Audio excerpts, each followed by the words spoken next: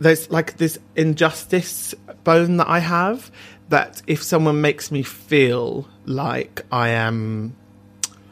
if someone makes me feel like this is dangerous or like they could hurt me, it makes me think, yeah, they're not supposed to be able to do that.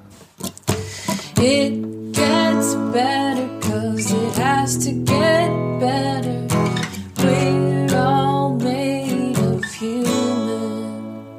Hello, my name is Sophie Hagen. I'm a stand-up comedian, and you are listening to the Made of Human podcast, or in short, Mopod. It's a podcast in which I speak to nice people about life, about how to do life, how to be a proper human, how to adult. And if the people I speak to can't do any of this, we just have a chat and just try and feel less alone together. I know that sounds corny as fuck, but that's basically what this is.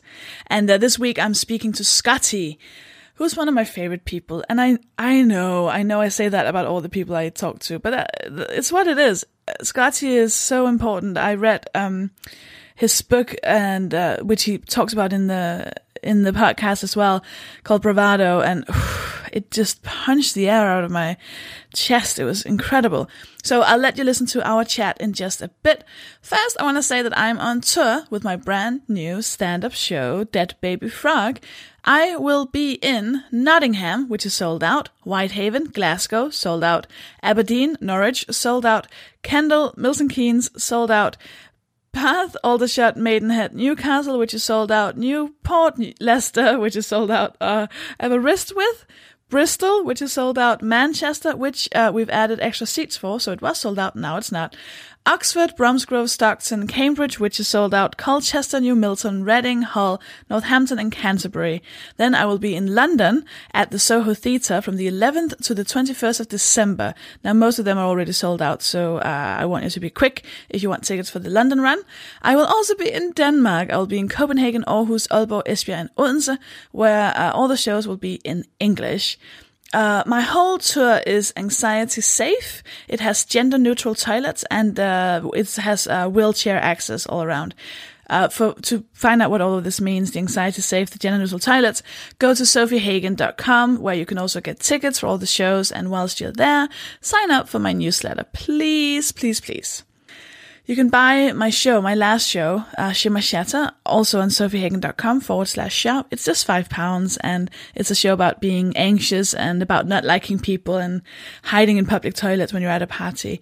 And it was filmed in front of an audience which was completely made out of Mopod listeners. So, it's not lovely. So, before I let you listen to this episode with Scotty, we shall do this week's Acts of Disobedience, which is where a listener writes to me and tells me about how they have done some kind of disobedience, how they've stuck it to the man, I think the cool kids are calling it. So, this week's listener is called Emily, and this is what she wrote. My sister has recently been spotting neo-Nazi stickers around her local train station. As well as ripping them down, she has been covering the hard-to-reach ones with Star Wars stickers, obscuring the shitty messages. Fuck the fascists. You bring stickers, we bring Star Wars. And that is just perfect. I think that's the second one we've had where people have made their own stickers to put on things, and I love it so much. That's brilliant. Thank you so much, Emily. You can submit your own act of disobedience on madeofhumanpodcast.com. I really love reading them. It's just amazing. So thank you for doing that, and please keep sending them in and doing it. Keep doing more things. Now on madeofhumanpodcast.com, you can also buy a Mopod t-shirt. We just got new designs. Someone called Cara made this beautiful, colorful, little drawing logo that I've put on a bunch of t-shirts, and it's another logo of me and Susan Kalman in a caravan, which is again one of my favorite episodes. So, but madeofhumanpodcast.com, go and buy a t-shirt, because also if I see you at my tour show wearing a t-shirt with my face on it,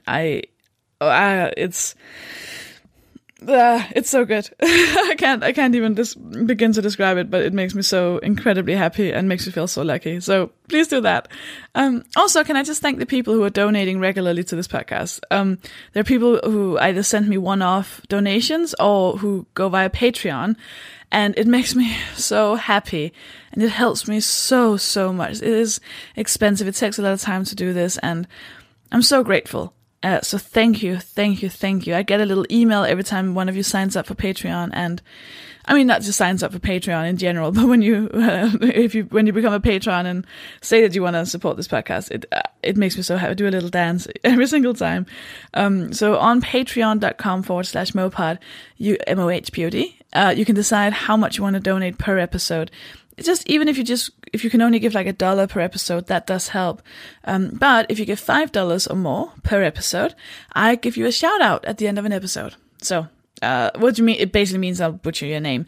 You can hear that at the end of this. First, I want you to enjoy this episode with the incredible Scotty. Scotty? For people who don't laugh at me. I'm not laughing at you. I'm definitely with you. Always with you. For people who might not know who you are, just there won't be. They'll definitely all. Oh, Scotty! They'll all know. Okay, yeah. So if a baby is born this very second, yeah. How would you describe yourself to that baby? How would I describe myself to the one child that's listening to this, thinking, who is this person?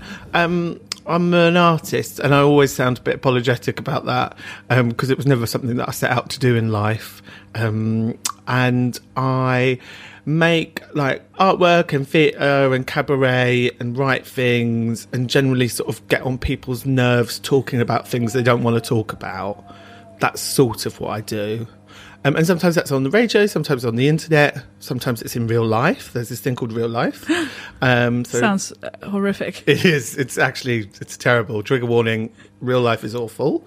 And yeah, so I sort of do those things. And like, I'm fat as well, which I often use as an identifier because, being a fat body is a political thing. And it's very much part of my identity and my internet presence. So yeah, fat weirdo, wears clothes that are marketed towards women, generally cause a bit of a nuisance. That's nice. How so? So like I find things that I'm annoyed by, and then I try and find ways of bringing that annoyance to the people who are the annoying ones. Yeah, am I right to assume you're doing this thing at the moment where you're actually trying to actively talk to, like, to step out of the echo chamber, as they call it, and actually talk to, is it like you addressing, is it men, like men? Yeah. So that's my shtick. That I'll bring conversation to people who don't want to have the conversation, or I start the conversation with them, and then I tell the rest of us, like, no, this is what they think. Everybody, okay? And I make no premise that what's the word? I make no assumption. No, I make no insert word here. That somehow I'm there as soothsayer or like artist genius. Like I'm literally just deliver the shit to people's tables, living rooms, theatres, disused tanning shops. And say, right, now you can all sort it out. So with the show that I'm currently touring, which is also, there's a book out as well, it's called Bravado, and it's about working class masculinity. And I was socialised male, so I grew up and someone told my mum, this is going to be a man. And I grew up around lots of very charismatic, very beautiful, very charming, very aggressive, very violent, and very manipulative working class men.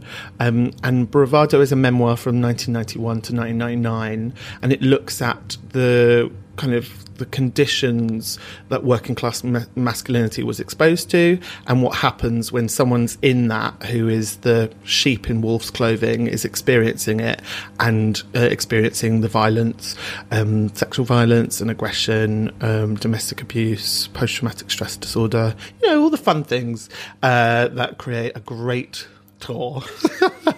So that show is touring male space. So yes, to answer your question, it is about going into male space and infiltrating as the outsider. So it's going to what's known as gentlemen clubs or lap dancing clubs, army barracks, gyms, working men's clubs, and it's a story that is quite difficult, and I'm very upfront that people who want to come see this should not be processing issues of trauma or violence, because it said very plainly 4 very dark accounts that happened towards my body in that decade. Is that something you want to share with me now? Oh yeah, love it. I can't stop talking about it. Then I don't have to watch it. Good. I don't want you to see it. I think this is the new way. I actually said someone the other day, they said, I don't have very many followers on Instagram. And I said to them, no, this is the new game. You're supposed to get to 1. That's how we did this. So if you don't see the show, good. It means I'm winning. Okay.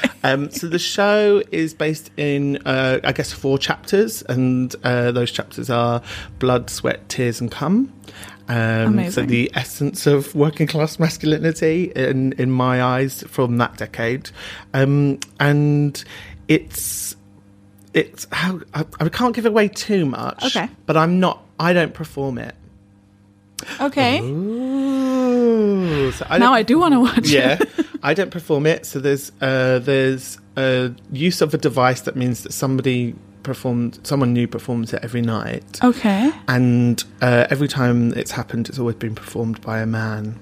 So it's sort of like sneakily to get men to perform this, I do something. So there's that. And quite often when men perform it, you hear the emotion come into their voice. If they are queer or gay, you hear the emotion come into their voice when they recognise themselves as the victim. And then when cis or heterosexual, well, if cis heterosexual men perform it, they become very conscious when they recognise themselves as the perpetrator. And this is based on your life? Yeah, it's completely true.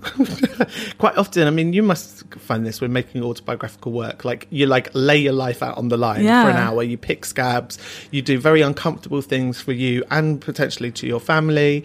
And then people come up to you afterwards and go, yeah, but is it real? Yeah. It's like, no, actually, I made all of this violence towards myself up because that's the kind of sadist that I am. No, it's completely real, and it's about what it is to observe masculinity whilst being socialised male, whilst feeling like the outsider, but experiencing it. It's really hard to describe this, but it's a bit like, I guess the nearest thing I could say is a bit like astral projection. Like, you sort of are there, but it's your person that's you as a person that's experiencing it, but you feel like removed from it.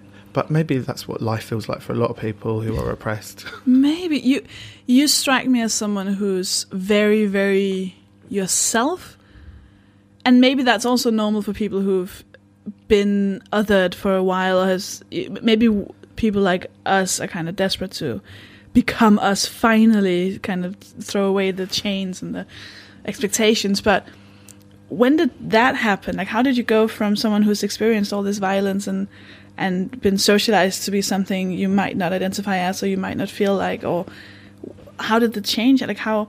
Because I can imagine maybe someone's listening, or I know there will be people in the world who are growing up in that right now, who might not know how to escape it or how to end up being themselves. The body positive movement would say that there was this landmark moment where I posted a picture on Instagram and I realised that I loved myself. #Bopo. And actually, I sort of really disagree with that. I think it's all incremental. I think I'm still challenging and unearthing and dealing with unearthed trauma and emotions, because these things don't go away. but then to contradict myself, like, I am the person that I want to be. So to break that down, when I'm not the person I want to be, and that changes on a day-to-day basis, it's because when you're laughed at and humiliated, when you are the fat kid in school, you always carry that mentality with you that you're not good enough because you've experienced so much trauma and abuse, physical and verbal, that tells you you don't belong, you're not here. And on a day-to-day basis in public space, people make it very clear to me that I don't belong. People take pictures, they laugh at me, they nudge their friends, they verbalize things to me. Recently, a bunch of guys in a pickup truck veered a truck onto a pavement just so they could tell me that I was a faggot. Good funny story though about homophobia, because there are those. That happened to me, and I was like really shook up. So I called the police on the non-emergency line, because I'm that type of person that's like, is this emergency? No, there are other people that are dying. Okay, I'll call the 112 line. I think that's the number. I actually had to Google it. That's the world that we live in. And so then I'm on the phone, I'm waiting on hold for the police to say this stuff has happened to me, and a group of boys cornered me to like be like, faggot, oh my God, you're a faggot. So I'm on hold to the police going, I need to report a homophobic and another one is happening. Okay. So I'm now reporting 2 and I'm still on hold. Oh my God. So, you know, when you come from that, when that is your everyday experience, of course, you're not going to have this revelation of like, I am now a new person. But on the other hand, like, I am a person on the defiant days because I will no longer be policed. I will no longer carry this trauma that people have enforced on me. I will no longer be invisible. And so sometimes, I guess, you know, this is complex about my femininity and my visibility, 2 very different things. Sometimes my visibility in public space is about taking up room to say, I'm not going away, guys. I'm still going to be here. And yeah, this is like what a new human being looks like. So, yeah, I don't know. I mean, and that feels like a really horrible thing to say to kids, like, well, it doesn't get better. But it's sort of the truth because of the society that we live in. There's like these bigger things at play, which like are always going to like really affect our mental health and our mental health presentations on a day-to-day basis. So it's a relationship with being the person that I want to be, and not like I have found utopia. Oh, I have so much I want to say. So first of all, how does it feel like when you then go to these spaces where these men are you not scared? Like, that terrifies me. It makes me feel like sort of a bit of a mediocre activist kind of person, because I'm like, oh no, I enjoy the bubble. Like, I like my people. I just don't want to engage with them, where you do the actual hard work, which is to confront these people that, I mean, is there any what part you're of saying you? I'm a better person? Yeah, Is that what you're I genuinely, not a better person, better activist. Right. And let's not forget, I'm still pretty. Okay? Because that's what I know. That's what we're meant to do. Is like we're meant to take the battles and confront these people, and that's how we change it. Where I just quite like the bubble. Yeah, I mean, like, okay. So I acknowledge that it's a brave thing, and thank you for acknowledging that. Like, but there's like this injustice bone that I have, that if someone makes me feel like I am. If someone makes me feel like this is dangerous or like they could hurt me, it makes me think, yeah, they're not supposed to be able to do that. They're not supposed to be able to make me feel uncomfortable or lesser. Yeah, I think there's just something inside me that says these, you know, like when we're talking about men, yes, hashtag all men. Yes. All cisgendered men, like this socialization of violence and dominance and assurance has infected a lot of our lives, and that will to want to have that conversation with them takes over more than my personal safety. And also, if I go into dangerous space, like I did a project last year called Putting Words in Your Mouth, which investigated why so many working class queer people were turning towards the English Defence League and UKIP. And that was frightening because I thought, okay, I'm literally putting myself into the homes and cities of people who, like, have been quite publicly violent. But I seem to use charisma as a weapon. And I think what I learned doing that project is that, and this is a real difficult truth that's really complex, but when I wake up in the morning, I think I'm going to try and be a really great mindful person. I'm going to do good things. I'm going to have a great day. When they wake up in the morning, they think exactly the same thing.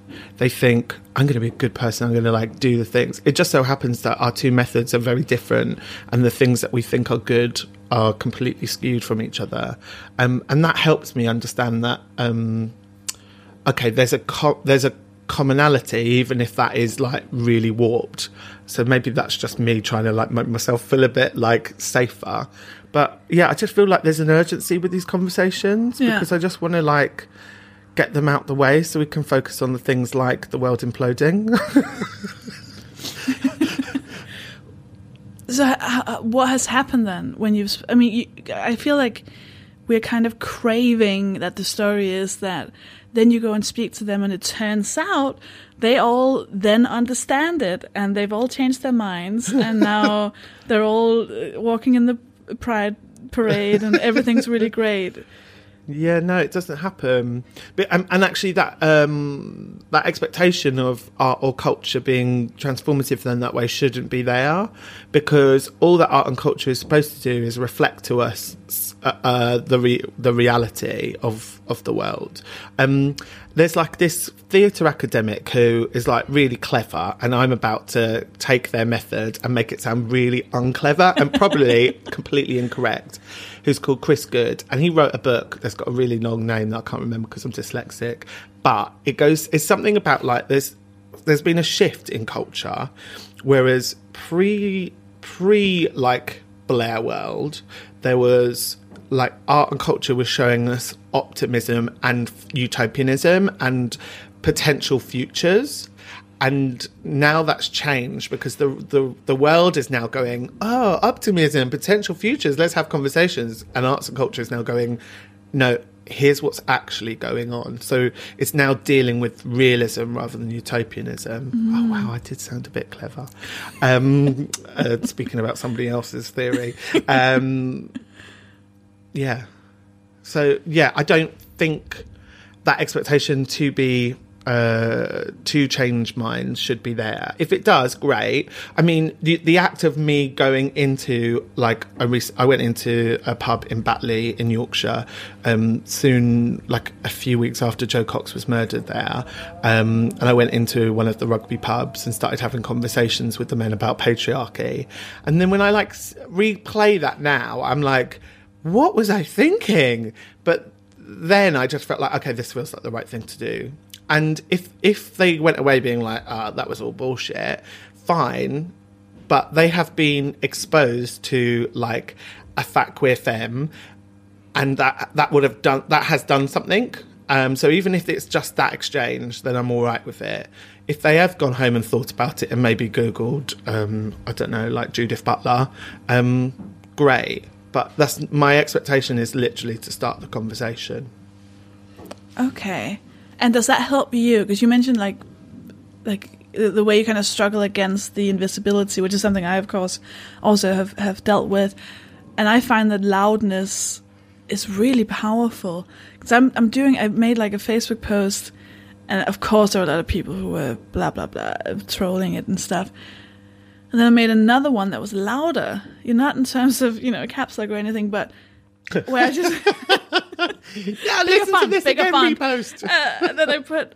Because, I wrote something about... Basically, the very, very basic was me saying, blah, blah, blah, love your body, whatever. Well, that's not the point. The point I made was autonomy, basically. We need to start living now and taking ownership, because we can't keep living in the future, which is what they want us to do as fat people. Mm-hmm. But one day you could be this. Yeah, that doesn't matter. Right now I'm not. Like I can't fit into the seat belt. You could lose weight. Well, I can't right now. Right now I need to fit into the seat belt. Right? So that was what I basically said. And then it was a mixture. I got so many comments from people saying, you are beautiful. I had not mentioned beauty. I had not mentioned look at one point. Anyway, You got a lovely face. a that beautiful type of stuff. personality. Yeah. You have So lovely bubbly. writing. Thank you. Oh, God. So, yeah. My paycheck told me. Anyways.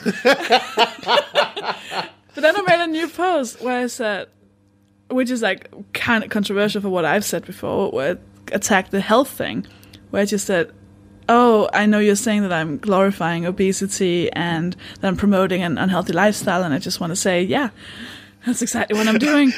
Be fucking unhealthy. I don't give a shit. Stay in bed, eat pizza. I don't care. Yeah. That is what I'm doing. Yeah, I'm glorifying obesity. Yeah, be so fat. I want you all to be so fat and eat so unhealthy. That's it. That's all I want to say. And I will now stand by that. I don't care. Like my moral, like in terms of how I feel personally about health and like physical health, I don't even care anymore because now I am promoting an unhealthy life. I don't care. What are you going to do? That health elitism is so It's boring. so gross. Isn't It's it? so gross and it's so annoying.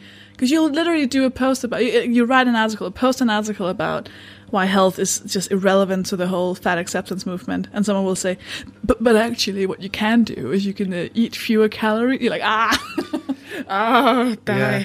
Well, I recently had this conversation with, guess who? My doctor. Because, if you go in with a sore finger or eczema, they want to tell you about, like some form of weight loss that you should be considering. I like the way that people in the medical world now frame it by be considering. It's like a way of going, you should consider your fat. But it's also like that. Oh, can you maybe try and step up on the scales? Like, what? Like you can't just say to me you're fat and I wouldn't trust you? Or like there's not, you don't have to look at the BMI charts. Like I'm here, I know. Like that's not like, oh, well, it's just come to my attention that you might be a bit fat. Like, oh no, I could have told you that. Yeah, I'm fully aware of this fact. Or like as if they're going to say it to you and you go, oh no. What? What? So I was at the doctor's because like here's the new thing. Like if you want to take a child out of the care system and adopt, as me and my husband are going to do, you have to go to your doctor's for a medical because they have to make sure that you're not going to die in 10 minutes. If you die in 20 minutes, that's not their problem, but 10 minutes is sort of like the ideal time. Which is something they can completely see coming because they're soothsayers, because they're living in the future as well. Living in the future. God, these people living in the future. And so then, like, you're made to, like, piss in a bottle. So piss in a bottle. Okay, now, so can I adopt a child now? Is this a test of accuracy? Your aim? So I, like, gave her the piss. And then she's, like, testing the piss to see if I've got diabetes because, because I'm fat. So you've got to make sure that you're not pre-diabetic or diabetic. Weighed me, blood pressure, bloods, everything. Oh, you're fine. Perfectly fine. Have you thought about Weight Watchers?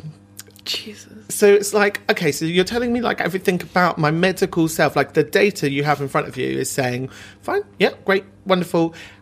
Have you decided that you should lose weight yet? Like, because that's what the conversation was.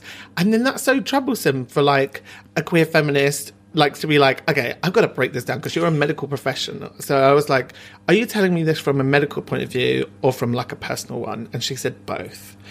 And so then I had You're to not like, allowed to do that. Yeah. Get your personal little brain out of there. Yeah. So it's like, I think this is really troublesome because like, and then just, I can't go through it now, but I basically said the words capitalism, patriarchy, male gaze, and then she was It's like, on a loop until she Googled it. Yeah. What is he talking just about? repeat play, just got it out my phone, the little transcript that I carry around with me. And then she said, oh, what about the 5-2 diet? I just feel like we're constantly battling with this, like, this sense of, like, fat enemy. But also because it's dieting, which, I mean, I don't know. It would have made it just, like, a tiny, tiny bit better if she just said change of lifestyle, which we know is also bullshit. But say, like, Weight Watchers, that's like saying, oh, so you're fine. Have you considered self-harm? It's like, Well, wait, I- what is this? It's evil. It's proven evil. Yeah, well, I said, I'm not really down with methods of public humiliation. To which then she responded with, well, after my babies, it did help me flatten my tummy. Oh, and I shut thought, the like, why? fuck up. Like, what How is... do you get to have a baby? But, you know, like, because I'm in... yeah. Why am I going through a test and pissing through a pot and you're allowed to just fucking do this thing? You cisgendered privileged person. Anyway, I hope they're listening. But yeah, I find this like, you know, how long? 15 minutes in and we're already on dieting. I love this. Of course. It's just difficult because, you know, of course, they're in that environment. I'm in a test. You know, they're testing to see whether or not I am allowed to have a child. And so then when they're like giving me these things, which I'm like, oh, I feel really strongly about, you have to like sort of self-police. And that's the stuff that like makes me, again, looping back to that sort of injustice, makes me feel like I've got to sort of change this. And so I'm keeping a diary of all of the sort of aggressions that are going through this adoption process. One of them, which I'll share with you, is I came into like this big meeting, me and my husband, and there was like 30 other adopters there and all the social workers, and they're all going round. And this social worker stops the conversation and says, sorry, can I just ask you, why are you wearing pink trainers? What? Yeah, and I was like, oh, because they match my trousers. Because I thought, well, if we're talking Maybe about you want aesthetics, advice. yeah, like if we're talking about aesthetics, here we go. Yes, I'm aware that maybe this is like a presentation of like some form of orderliness or whatever that is in my life, but yeah, because they match the pink tracksuit bottoms that I'm wearing. And then she called over to a social worker on the other side of the room and sort of framed it in a sort of funny voice, because then that takes the sting away, right? If I do it in a funny voice, it will mean that it's not true. You might want to put that in his assessment. And I just thought, Holy shit. like, what? Like, I can't have a conversation with you now about gender and about the stupid things that you believe in because you've decided that these pink shoes are not for me to wear. But because you're in the power here, like this is a test, like I can't say anything. And it's like, you know, after the medical, in front of a room full of people, the receptionist said, are you the one here to pay for the adoption test? So it's like I'm finding this like new version of oppression. Wow. So yeah, there's that. That's not even funny. No. I mean, it's, sorry, am I supposed to? I'll try a more funny I would anecdote. consider adding punchlines to that, because that's really dark. I mean, I don't know who you think you are. No, but like it's like a comic. Like we can kind of, but it's you can do nothing, and that's a thread, isn't it? Yeah, it is, and it's it feels like. Sometimes it feels extremely funny. It feels like I'm in a sitcom version of a BBC Three thing called Adoption, the Gay Way. And then sometimes I feel like I'm in this like really violent climate that's just giving me this stuff so I can write a book about it. Do you know what I mean? Yeah, it's almost too much of a parody of itself. Because I guess when we do kind of...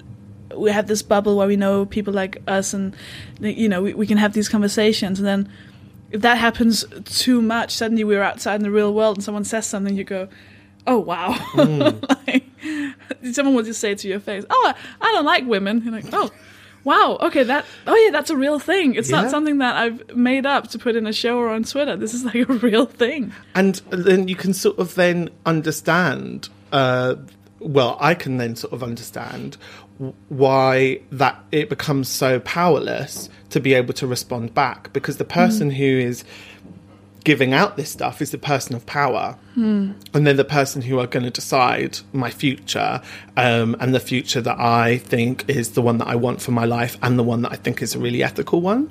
But also, like, we do these adoption workshops, you all like go with other like adoptee parents, and then for the whole, like, we were there for like a week, and for the whole week we kept on being referred to as, you know, a mixed couple. And I was thinking, a mixed couple. What do they mean? What and I does that thought mean? maybe they're being quite progressive and seeing my effeminacy as like a cis woman. And I thought this is, and then I thought, oh no, they've just That's got the never words the answer. wrong. No, That's never it. no, it's never You're it. more progressive than me. That's never the case, is it? It's not, but it would be nice, wouldn't it? Oh my God, imagine. When I went into hospital, I fell off stage and I broke my wrist. And I- You're going to have to tell that story much slower and with more detail. Oh, okay, fine. So about 5 years ago, I was on stage at the Roundhouse, came on stage, did my curtain call, boom, spotlight, no edging on the edge of the stage, went over, and you know what the bits that the security guards stand on? Like, that went into my eye, so that's why I've got a scar in my face here. You see this? I hadn't purple seen line? that. Wow. Because it's so well placed, it just looks Yeah. like an extension of my eyebrow. Oh, yeah. Oh, yeah. Yeah, do you see what I mean? Yeah. Oh, wow. Yeah. That's And then I broke my lucky, wrist. Not lucky is the wrong. Broke my wrist, so I've got Oh my 3 God. scars here. This is great for radio. I've got 3 scars on my wrist. And then when I went in, I was like in full drag, because at the time I was like presenting as drag. And then I went to the hospital. They put me in a taxi. They put me in a taxi. Bleeding. Put me in a taxi. Half drag, half blood. Yeah. And I got to the hospital, and the nurse said, what pronouns and what name would you like me to use? And I thought, this is the world that I want to live in, where like medical professionals say to me, like, how do we address you? So yeah, there's that. Oh, that was a good. I was waiting for like, but then. No, that's that what they was just did. really Yeah, nice. that's what they did. Yeah. But also, we shouldn't be like super grateful. It's like, oh my, what a hero. What a nice person just to ask pronouns. Yeah, but it was. So there are moments. So you know, I guess what I'm doing there is prefacing this by saying, like, not everyone who's a medical professional is a knobhead. Hashtag not all medical professionals. I did when I went to the last time I went to the doctor. I did the same thing, step up on the scales, took my blood, whatever, all of those things. Was like, oh, you're absolutely fine, and then weight loss. And I was so shocked. I couldn't even be in any way sassy or snappy or like, oh, I'm gonna tell you, because I was so shocked. Like I hadn't heard that for so long, and I knew it was happening because people tell me that this happens to them, and I read the articles and all the statistics about the things that people experience at the doctors. But I was just like shocked, and I just said, I right now prioritize my mental health, because as soon as I start to even like begin to control my intake of food, I get an eating disorder, and that is very unhealthy, and I start to hate myself and cut myself. So maybe I shouldn't be doing that. And she went, well, you can just like wake up 30 minutes before you usually wake up and then go for a run. I was like, okay. And in my head I was going, how do I report her? How do I make sure she never works again? Can I kill her? Just like everyday thoughts. These people have trained for 7 years. Yeah, Have they never met like another human being in those 7 years to understand sensitivity? Do you ever think about how many like fat people they meet who are just going, yeah, I know. Yeah, I should. Yeah. And then they go home and they buy like another diet book or Google another weight loss No, page. I didn't, but now I am thinking that. So thanks so much. I also forgot to put punchlines in I that. have a theory that the NHS, we're told it's in a difficult way. I think they've done a secret deal with Slimming World and Weight Watchers where they're on commission. Because every time I interact with them, the Weight Watchers words come up, and I'm like, this is corporate sponsorship. This is like there's something here that's going down, which is making you like you've got a script that if someone comes in, like I went in with eczema, and I came out angry. I went in with eczema, I came out angry. It's my next show for Edinburgh. We've all been there. But I mean, it wouldn't even have to be secret. Weight Watchers would go out and be like, we've now made a deal with, and everyone would just applaud it. Yeah. Good on you. Healthy. It is the healthy most, choices. It is the most abhorrent thing. So this is a question that I always ask, and I'm really excited to hear your answer, because I think we've already been told it. So I've been told it's a bit of a problematic question, so I'm trying to make it not problematic. So Say it. debate. If it's problematic, I'll go, Sophie. Yeah, please do call me out. This is awful. So I'll tell you what. what I want to ask, and I'll start at the end of it. So what I'm going to ask you is how you... Sorry, you're telling me you're going to ask me a question. Yeah, and I'm telling you all my thought process behind that question and how I used to phrase it and how I'm now going to phrase it. Okay. It's going to be the next 10 minutes of me explaining this question, to which we already know the answer to. So it's basically about what would you do in a situation of... where you had to kind of take a stand or have to like fight someone in a revolution of sorts. So the question is basically, would you join the bad side, would you be neutral, or would you fight? Now, the example I used to have is like, imagine if there was a dictator and they were killing people, and it's obviously like a right-wing dictator, and there's a resistance movement that you could join, but there's also the option of staying neutral or joining. This is happening now. It's called the Conservatives, and the resistance movement is called Momentum. That's the thing. But then I realized that that's what a lot of people... I found out recently in the Facebook group for this podcast that people assumed that I meant, what are you going to do right now? Where in my head, I was in Les Mis. Oh no, I meant like the French Revolution. Okay, yeah, fine. I've pictured myself in Les Mis many a time, so Right? I can answer this, yeah. So But always there's the one, what's her name? Like, she dies... Eponine. Yeah. Okay, can I tell you something about Eponine? You can, yeah, go. I was, Why are you asking? Can you ask me a question on your podcast? Well, I just need to tell you this. I was dumped by a musical actor whose favorite musical was Les Mis. And I say dumped, it was more like he made me aware that we had never dated. And then he was crying because he was sad he had to reject me. So we were just sitting in my bed, and he was crying. And I was really angry with him because we apparently hadn't dated, and I thought we had for about 2 months. And is he doing it, if you're in your bed, is he doing this post-sex? No. Oh, No. We've been like full on cuddling. Like the only thing we hadn't done was like kissing or anything. We were just like lying up against each other. Like our legs were like intertwined. He had just played a song on his guitar, and then he was like, "Oh, I thought we were just friends." Like, fuck you. No, Anyways, that's I know, not right? how I that know. advert goes. I've seen that advert. Guy on the platform, smiles, that one. I've seen that advert play out. That's one. not friendship. Exactly. No. Friendship is a card. Maybe we'll go out for coffee. Maybe we'll Right. record a podcast. We don't lie in my fucking bed. Anyways, so oh, he's so cute. Anyways, so he was crying. He was like, "It's always me who gets rejected. And now I have to reject someone else, and I really like you. I want to be your friend." And I was just like sitting there going, "I don't know what's happening." But then I started going, "That's okay. Don't worry about it. A little fall of rain can hardly hurt me now." And he was like, don't you dare. And I basically just cited the whole song. Great. That's one of my favourite Yeah, songs. that's all I need to know. Do you ever listen to songs that make you cry just because it's a bit like Trapped Wind, that you just need to sort of get out a cry sometimes? Yes, which ones are yours? Well, that one, A Little Fall of Rain. Really? Oh, God. I have Yeah. Ship Song. So, no, go on. It's a Nick Cave song, but there's like an odd cover version made for an advert. And that's the one I cried to. Yeah, no, A Little Fall of Rain. And then there's a song that's in a musical that I can't remember now. Candida? Is that? No, that's... What was that? Candida. No, that Sounds like a cheese. I think it's a disease, to tell you the truth. I think is that not a vaginal disease, Candida? No, I've had. Someone Google it. Anyway, it's from that musical, and it's called "Make Our Garden Grow." I think it's called. Ooh, it sounds sad. It's it's sad. Oh, It's really sad. Oh, God. Yeah, sometimes you need a little patch. So the question is, Oh, would the I start? question was- Back to the question. The question. Because I assume... Well, okay, so there's a situation that's a revolution. Which... Wait, what do you do? What do I join the do? resistance? Because there's a follow-up. Do you join the resistance? Do you stay neutral? Do you join the bad guys? So, to think around the question of what I've just said about when they wake up in the morning, they think they're the good guys, and when I wake up in the morning, I think I'm the good guys. Yeah. There is the sense of like good and evil is only true from your position.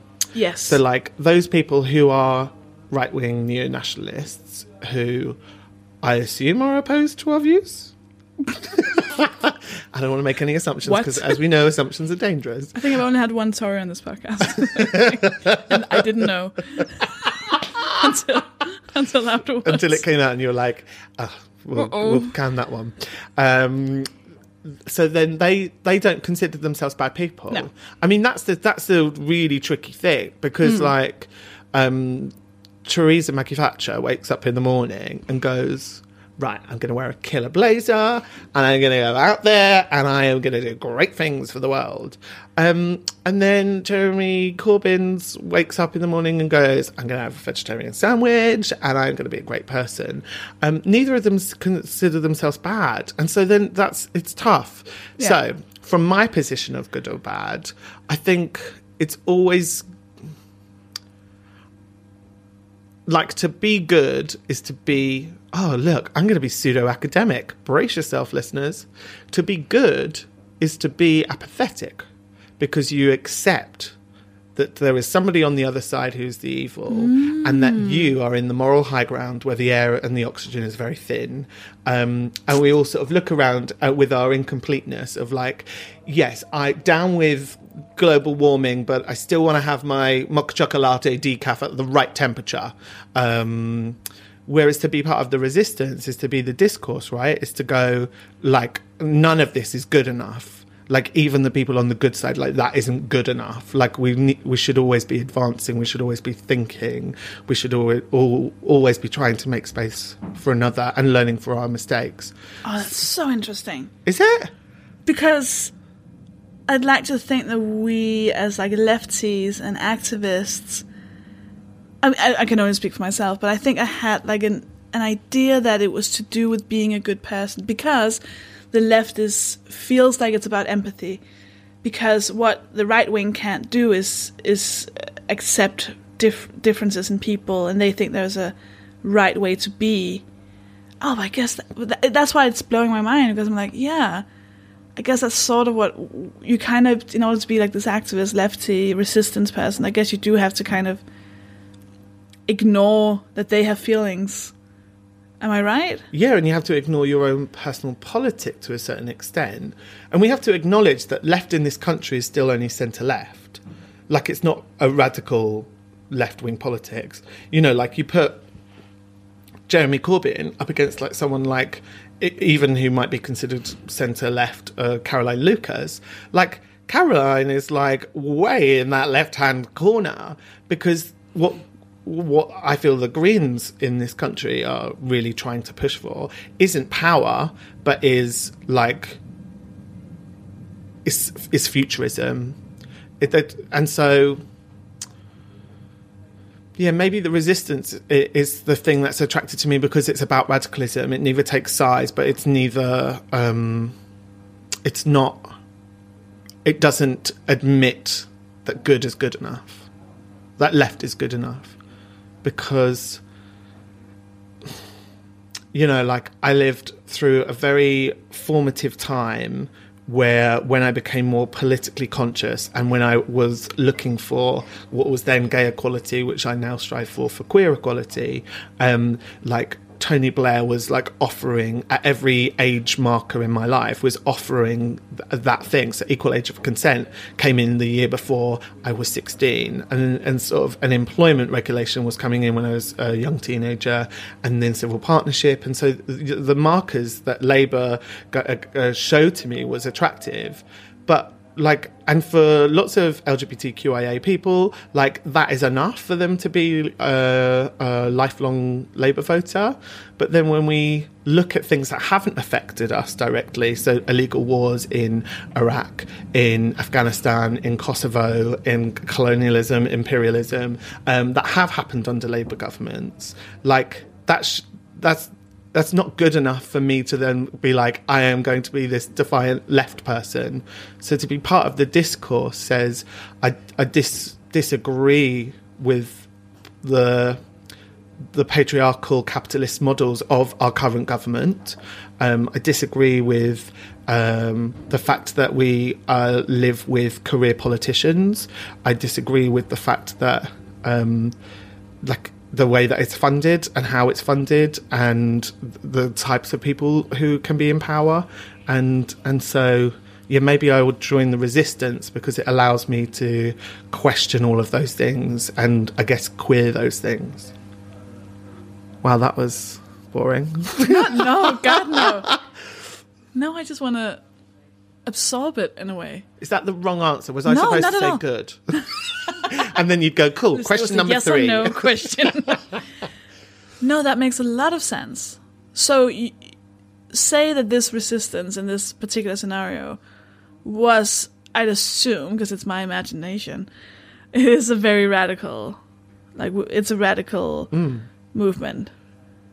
What would you do within the resistance? What would be your job? Because there's a lot. You could be admin, PR. Yeah. Like it's a good infrastructure. This particular resistance movement.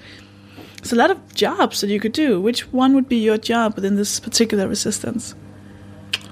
That's a good question.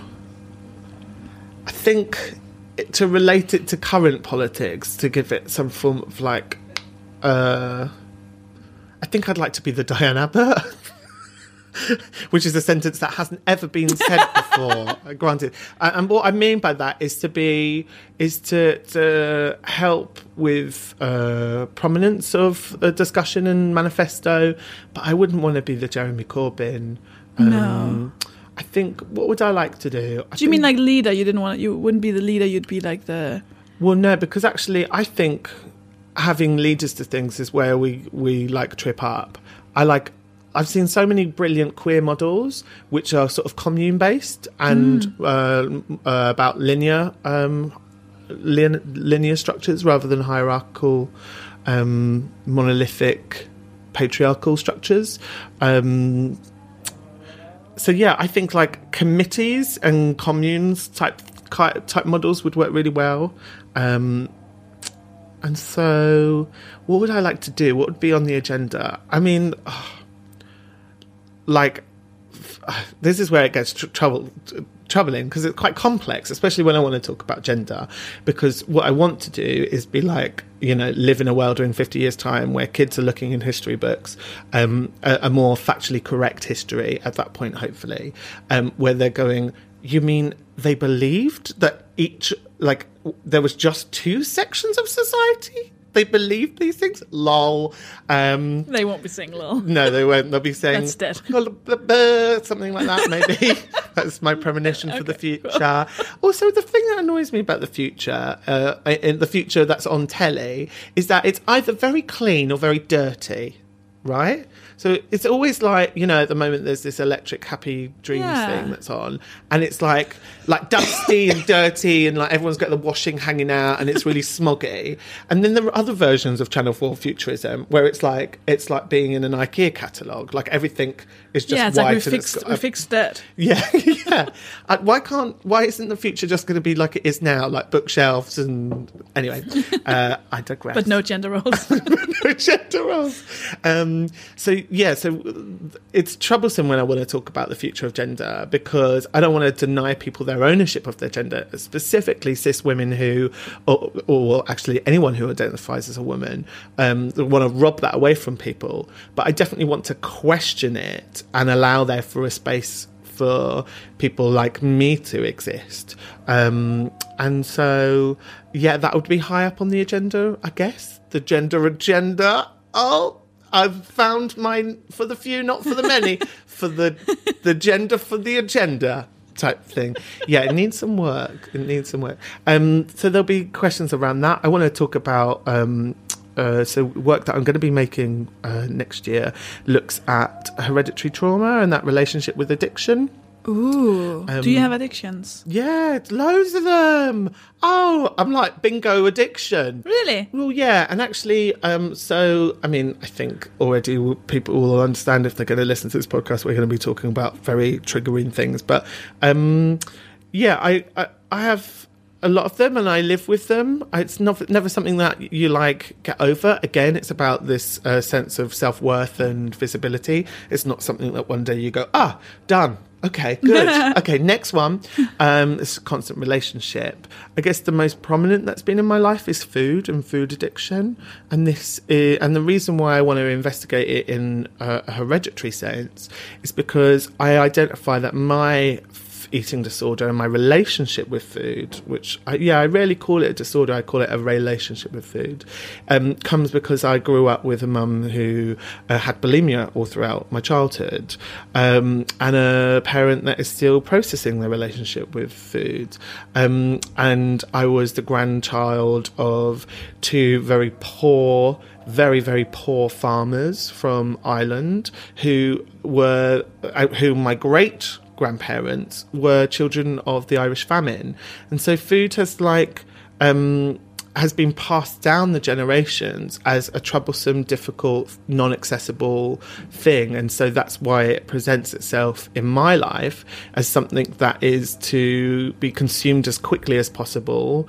And in relationship to being queer and femme, you know, when you leave the house and people are laughing at you and you have no control of those things, you go to the fridge and you have complete control of it. You have complete control of your relationship with food. The difficulty with food, unlike other substance abuses, is that I have to have an ongoing relationship with it. So 3 times a day, I have to have my hit, because otherwise I'll die. And so that's what makes it a really difficult one. And if I think the general public knew that or acknowledged that a bit better, maybe it would be taboo to call out "you fat cunt" at me from a white van every day. So yeah, food, alcohol was an addiction, I think, for me. Although whenever people say to me, "Oh, you don't drink anymore," and I say, "Oh yeah, I gave up," and they're like, "Oh yeah, but you weren't a bad drinker, were you?" But yeah, there's a real history of alcohol abuse in my family, and I've seen what trouble that it can cause. So there's that. I think I'm learning how to not be a work addict. Oh, that's a hard one. It is hard because... I mean, I say that from my point of view, I'm like, oh, that's the one I don't want to face. Like, I faced the food thing. I'm kind of dealing with that. I think I'm as mentally healthy about it as I can be at the moment.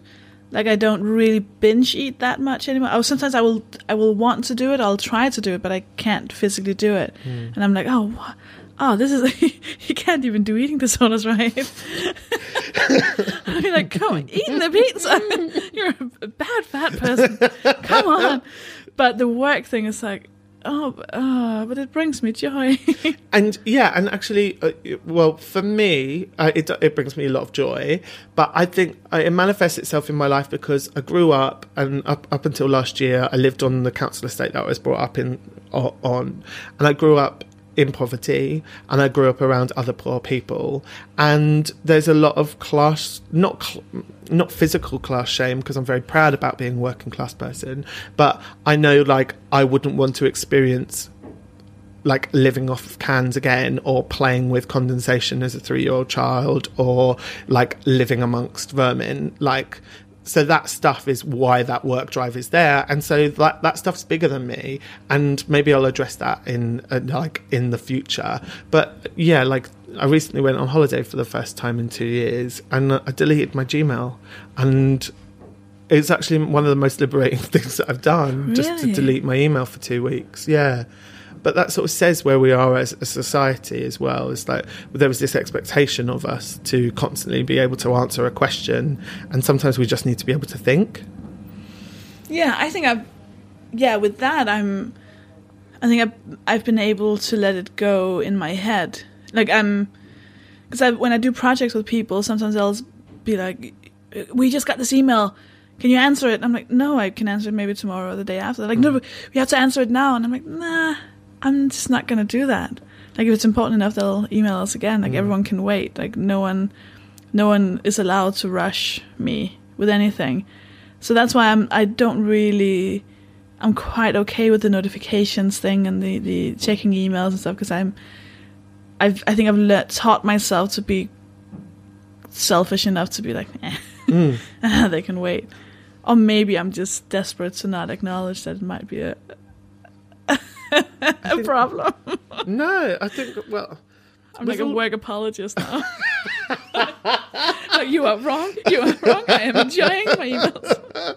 I think with all of these things, like, the reason why we're questioning them is obviously because, like, we want, like, okay, utopia doesn't exist. We can all agree on that. Well, maybe we can't, because like my version of utopia is not the same as somebody else's. But we should be all striving for utopianism. So the fact that we are all trying to question the world and make it a better place means that we will create a form of utopia that's cohesive. I think the biggest thing for me in my life isn't an addiction, maybe it's a discrimination, is masculinity. I find myself eye-rolling at cisgendered men. I find myself feeling very physically, feeling this pent aggression towards cis men. I feel, and it's a complex Stockholm syndrome or trauma bond. It's me wanting some form of repentance or I want to demonstrate to them everything that they've done to me.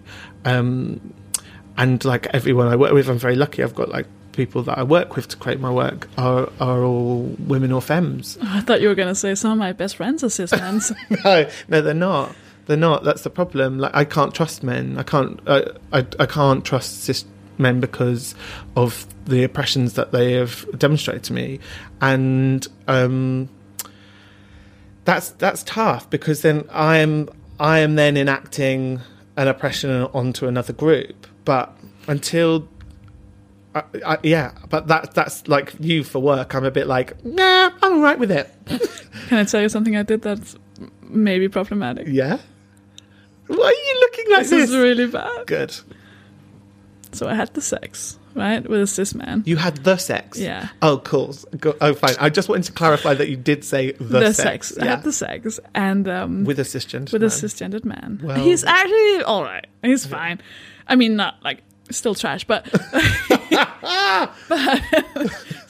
whatever. But I don't know why I did it, but then during, like when he was like on top of me, his face was like very close to my face. He was really going at it, and then I whispered, "All men are trash." Yes. Oh my god, you get the badge. I've never been closer to a vaginal orgasm before in my life. You get a badge. It felt so fucking good. You get like, oh, I'm so envious. It felt so good. It felt so good. Oh, this needs to be on your Twitter. Like, this needs to go in your bio. This needs, like, someone needs to give you like an award at Edinburgh next year, just specifically for. And the All Men Are Trash award goes to the only one willing to say it out loud. you know, like, this relates back to Bravada, because actually, as much as this show is about going into male space, it is about the commonality that I have with women and femmes, of that women and femmes who have sex with cisgendered men, is that we have this really complex relationship where we have read up on feminism, we understand misogynies in the complexity, we understand about socialized masculinity, and we cite them quite often in conversations like this as the enemy, as the person who actively oppresses us on a day-to-day basis. But we also still like their penises. And it's so tricky because it is complete Stockholm syndrome of like, we love our oppression, but down with you as well. But please, can we have a little bit of your penis as well? And it's so fucked because I just can't get beyond it. But it's the antelope having sex with the lion. Like, it's stupid. Not stupid, sorry, that's ableist, but it's ridiculous. Yeah, it is. It's scary. It's dangerous. It's dangerous too. But I wrote, it must be a tweet where I did the whole all men are trash thing. And I had a cisgendered, white, straight, blah, blah, blah, friend of mine message me and be not in an aggressive way to his. You have them as your friends. I have a friend of mine is actually a friend. The friend. I just feel like I need to speak to them sometimes to see what this is. I mean, yeah, sure, it's brave, but I just really want to know what they're thinking. But he asked me. He said, "It's just that you keep saying that all men are trash," and I was just wondering. Well, that's a weird thing to say, isn't it? And I got to. Because it wasn't in a, like, he wasn't saying I'm not trash. I think he was saying, am I trash? And I was like, oh, I'd love to answer this. And I wrote such a long thing about how, like, where men are trash, the hashtag, where I believe it stemmed from. Like, because from what I understand, and I might be wrong about this, it was an activist, or a woman of color who had made a T-shirt that said all men are trash, which is kind of a joke. That's like a funny thing, right? And then she got death threats, had to leave her house and all of this. And then that became a statement in itself saying, no, we're, stepping up to this behavior from someone just made just a fucking T-shirt. And also demonstrating their violence. Like, exactly, yeah, and it's not a, there's not been that much of a hassle when women are raped. Like that, no one does that much of it than when someone had a T-shirt that said men on it. That from it being like a statement of, well, every time I say it, men behave like trash. So, I mean, I'd love to stop saying it, but you go first. Am I wrong about this? What's your relationship with the all men are trash thing? Because for me, it's, well, apart from now being a kink, it's also just so powerful. I'm not going to stop saying it. I think, like, I have this conversation a lot, like, because when I come into, like, art spaces or when I'm, like, with thinkers and activists, and quite often you use, like, cis-het white as a kind of like shorthand for the active oppressor that's in our lives, and they quite often there's like one cis-het straight middle class, het and straight there at the same time, very unique, middle class able-bodied, will say I just want to say hashtag not all men. And the first time that someone did this to me, like, I was so angry that the only thing I could do was go... And then I, like, you go away from a thing and you think, oh, I thought of, like, a good response now. That's annoying. So then it happened again, and I thought, okay, think of this. What was that response? And I like to remind men that in this very small space, in this sort of back room of a theatre, where 25 of us are talking about oppression, and if men are the enemy here, that's okay, because after that hour, we step out into the room, and then it goes back to normal for that one person, and the rest of the 25 of us live in a very violent, actively violent world. And so the reset button is pressed for them whilst leaving that room. So, like, if you can bear it for the next hour, man, that's okay.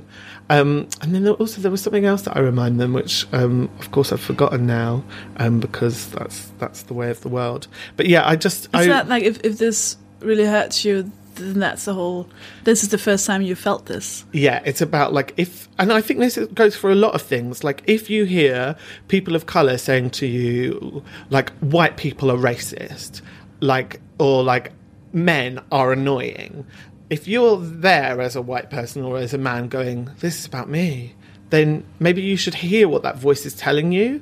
Maybe you need to reframe your masculinity. Maybe you need to reframe your whiteness to understand that actually, yes, it is about you, but no, it isn't about you at the same time.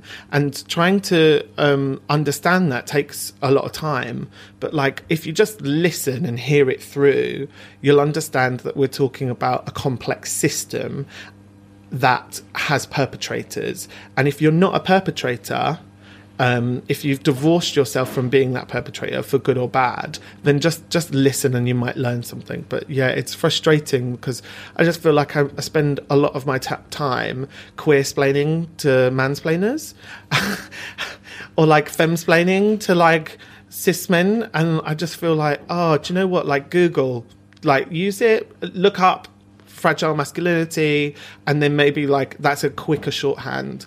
But that's what annoys me, is that even in this, like, these utopianistic spaces that we all attempt to create to talk and discuss about things, it's always us, the oppressed, who have this expectation of democracy. Like, we'll always be like, okay, let's invite the men in and, like, make them feel comfortable and make them tea and make them understand masculinity in a really nice, soft way.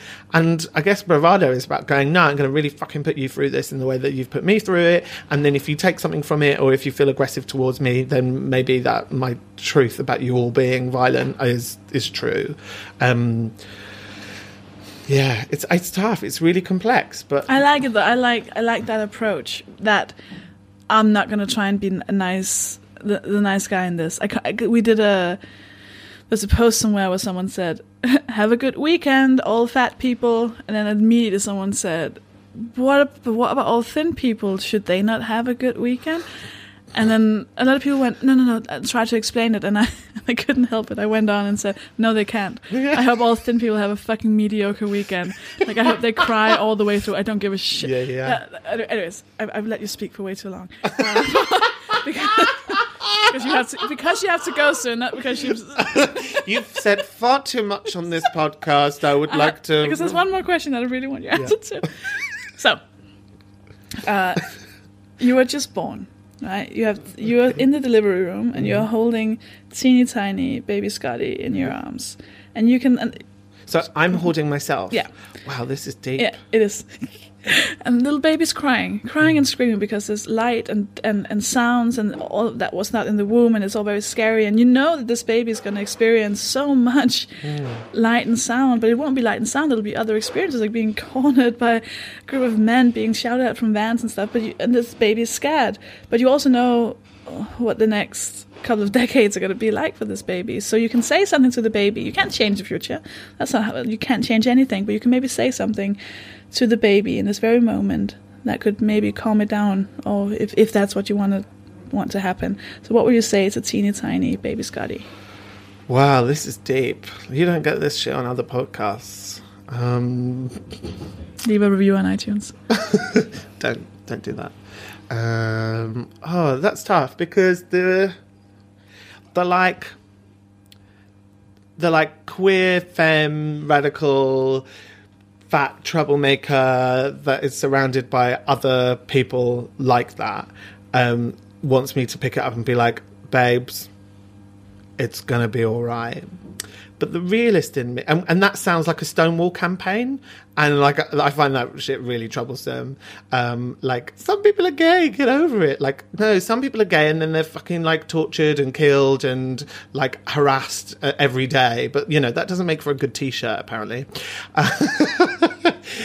So what would I say to the baby? Maybe I'd say like, it's sort of I'm trying to find a way of not sounding poetic. So it's something like, cry. Because I think the world has taught me violently. And if that baby's crying there and then, I know that I can equip it with the tools whilst it's growing up to be stronger and more defiant and to progress the relationship that I now have at this present moment in this room with you, and just equip it with enough armour. But it's an ongoing relationship, and the world at this current point is a volatile, angry and aggressive place. And so maybe the baby just needs to cry. Please don't play this to the adoption service. You're going to give me a baby? Well, I'm going to let it cry because I'm going to let it understand the world that we live in, okay? Social service is going to have a child now? I was going to say that someone should make that t-shirt. Yeah, cry. No, the other one. The one you said with the yes. sometimes gay people are tortured. And I would want to see that t-shirt. Yeah, and that's the problem that I have with a lot of, and I use this short acronym on purpose because it's the acronym that many charities like like Stonewall use, LGBT, because that's the only people that they look after, is that it's always a sort of veiled truth. So there's sort of new one of like, come out for LGBT. This idea that somehow like if people come out, like their lives are going to be better. So like you try saying that to like the like fat kid who grew up in Catholicism, i.e. me, like come out. Like, yeah, and then they have to deal with the rest of the church, like judging them, and then dealing with preachers and teaching in a book that tells them they should be stoned to death. Like, yeah, you try and say that to the 50-year-old person who like is unable to come out because they've got children and because of judgment, and for a whole nother, like, loads of reasons about wealth and culture and ability, like, yeah, just come out. Like, it's far too simplistic a message. So, like, if people want to start having, like, really complex t-shirts, like, come out if it's okay for you to, and you're in a safe environment, and that you're not restricted because of wealth, situation, class, context, then it might be good for you.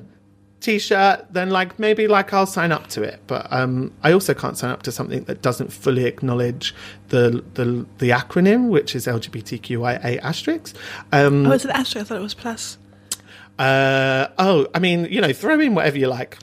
Actually, the asterisk and the plus is supposed to the plus signify that we know that we've not covered all of it yet. Yes, and right? There's inclusion, and it's about saying, and the intersections between those letters. Yeah. So, you know, like, trans people aren't just trans people. Trans people can also be lesbian. Here you go. Listeners, cisgender men listen to this and are like, what? You mean I have to learn two things? One of my favourite things is when cis men say to me, LG, oh God, I just can't get it. What is it? And I'm like, Google it. Like, if you've got a problem with the acronym, like, then maybe you need a dyslexia test, or maybe like you need to understand like it's just letters. Or after you've spent hours explaining something to them, and then they go, I don't know, it's just too, I'm out. Yeah, I'm out. Too complex. I don't get it. Good luck that you can just step out of it. Yeah, I also We don't live in care it. if you don't fucking get it. Like, it's going to exist with or without you. Have you heard the new term he's-plaining? No. Which is when a woman says something. No, is it he's-plaining or is it anyway, I think it's he's-plaining. No. He-peating.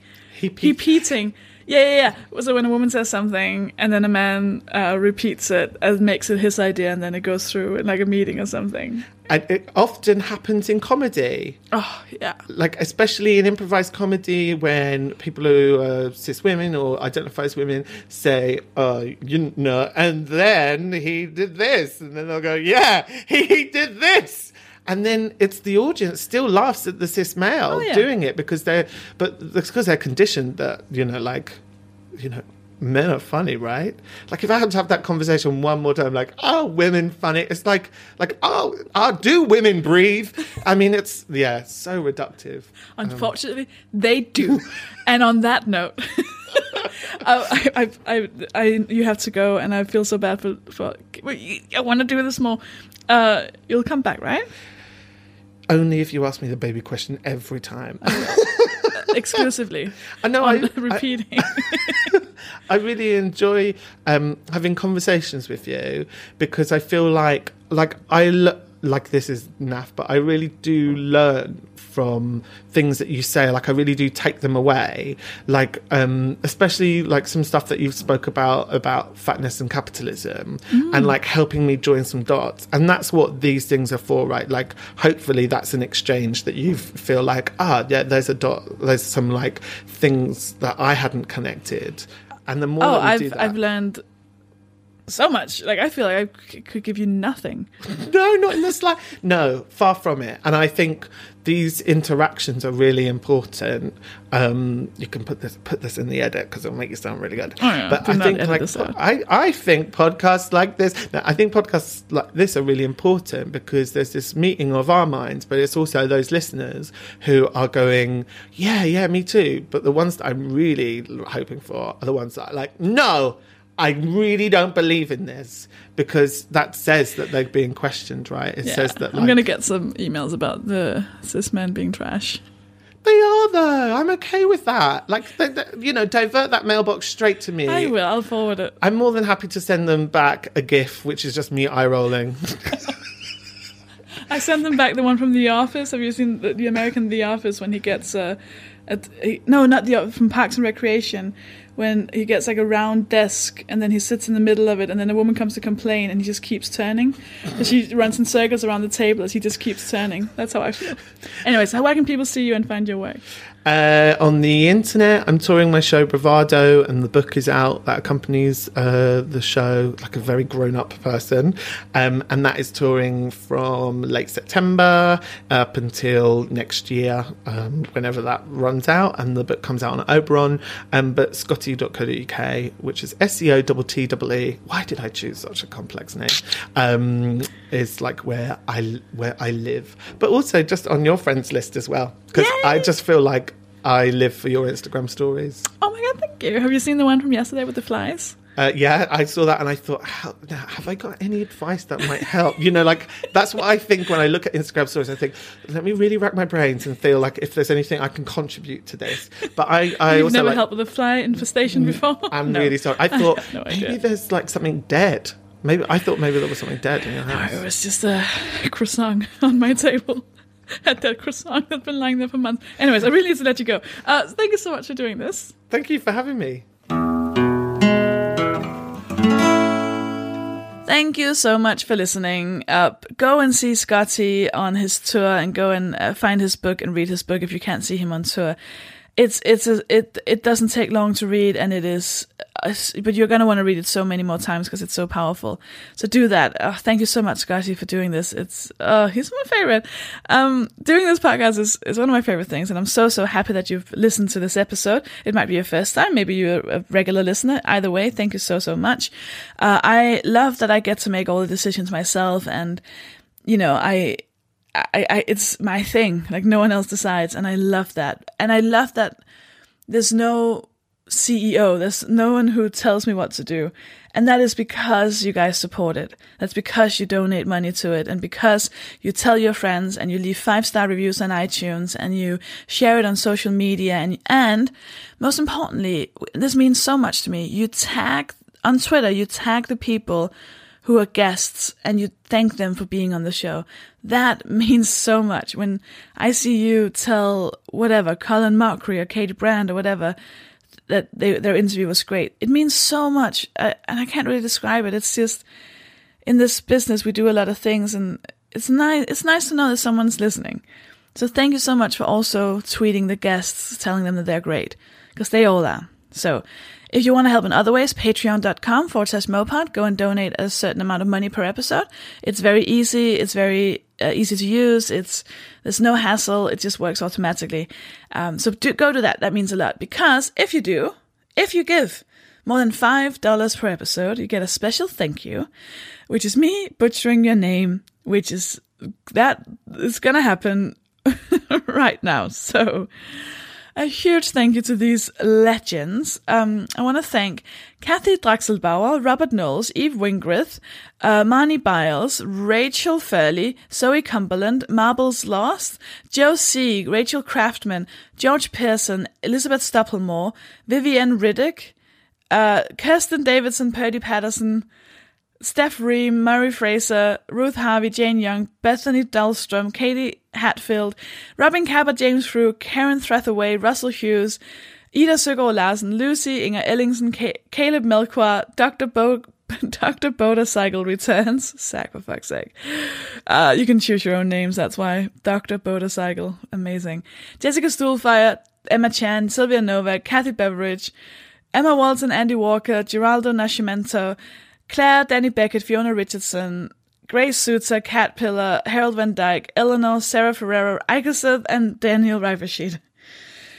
Jesus Christ, guys, thank you so much for listening. I want to thank Sarah Garvey for producing this episode, Bailey Leonard for writing and recording the jingle, to Linda Brinkhouse for the logo, and to the Phoenix Artists Club and Peter Dunbar for letting me record episodes. Thank you so much for listening. I will speak to you next Wednesday.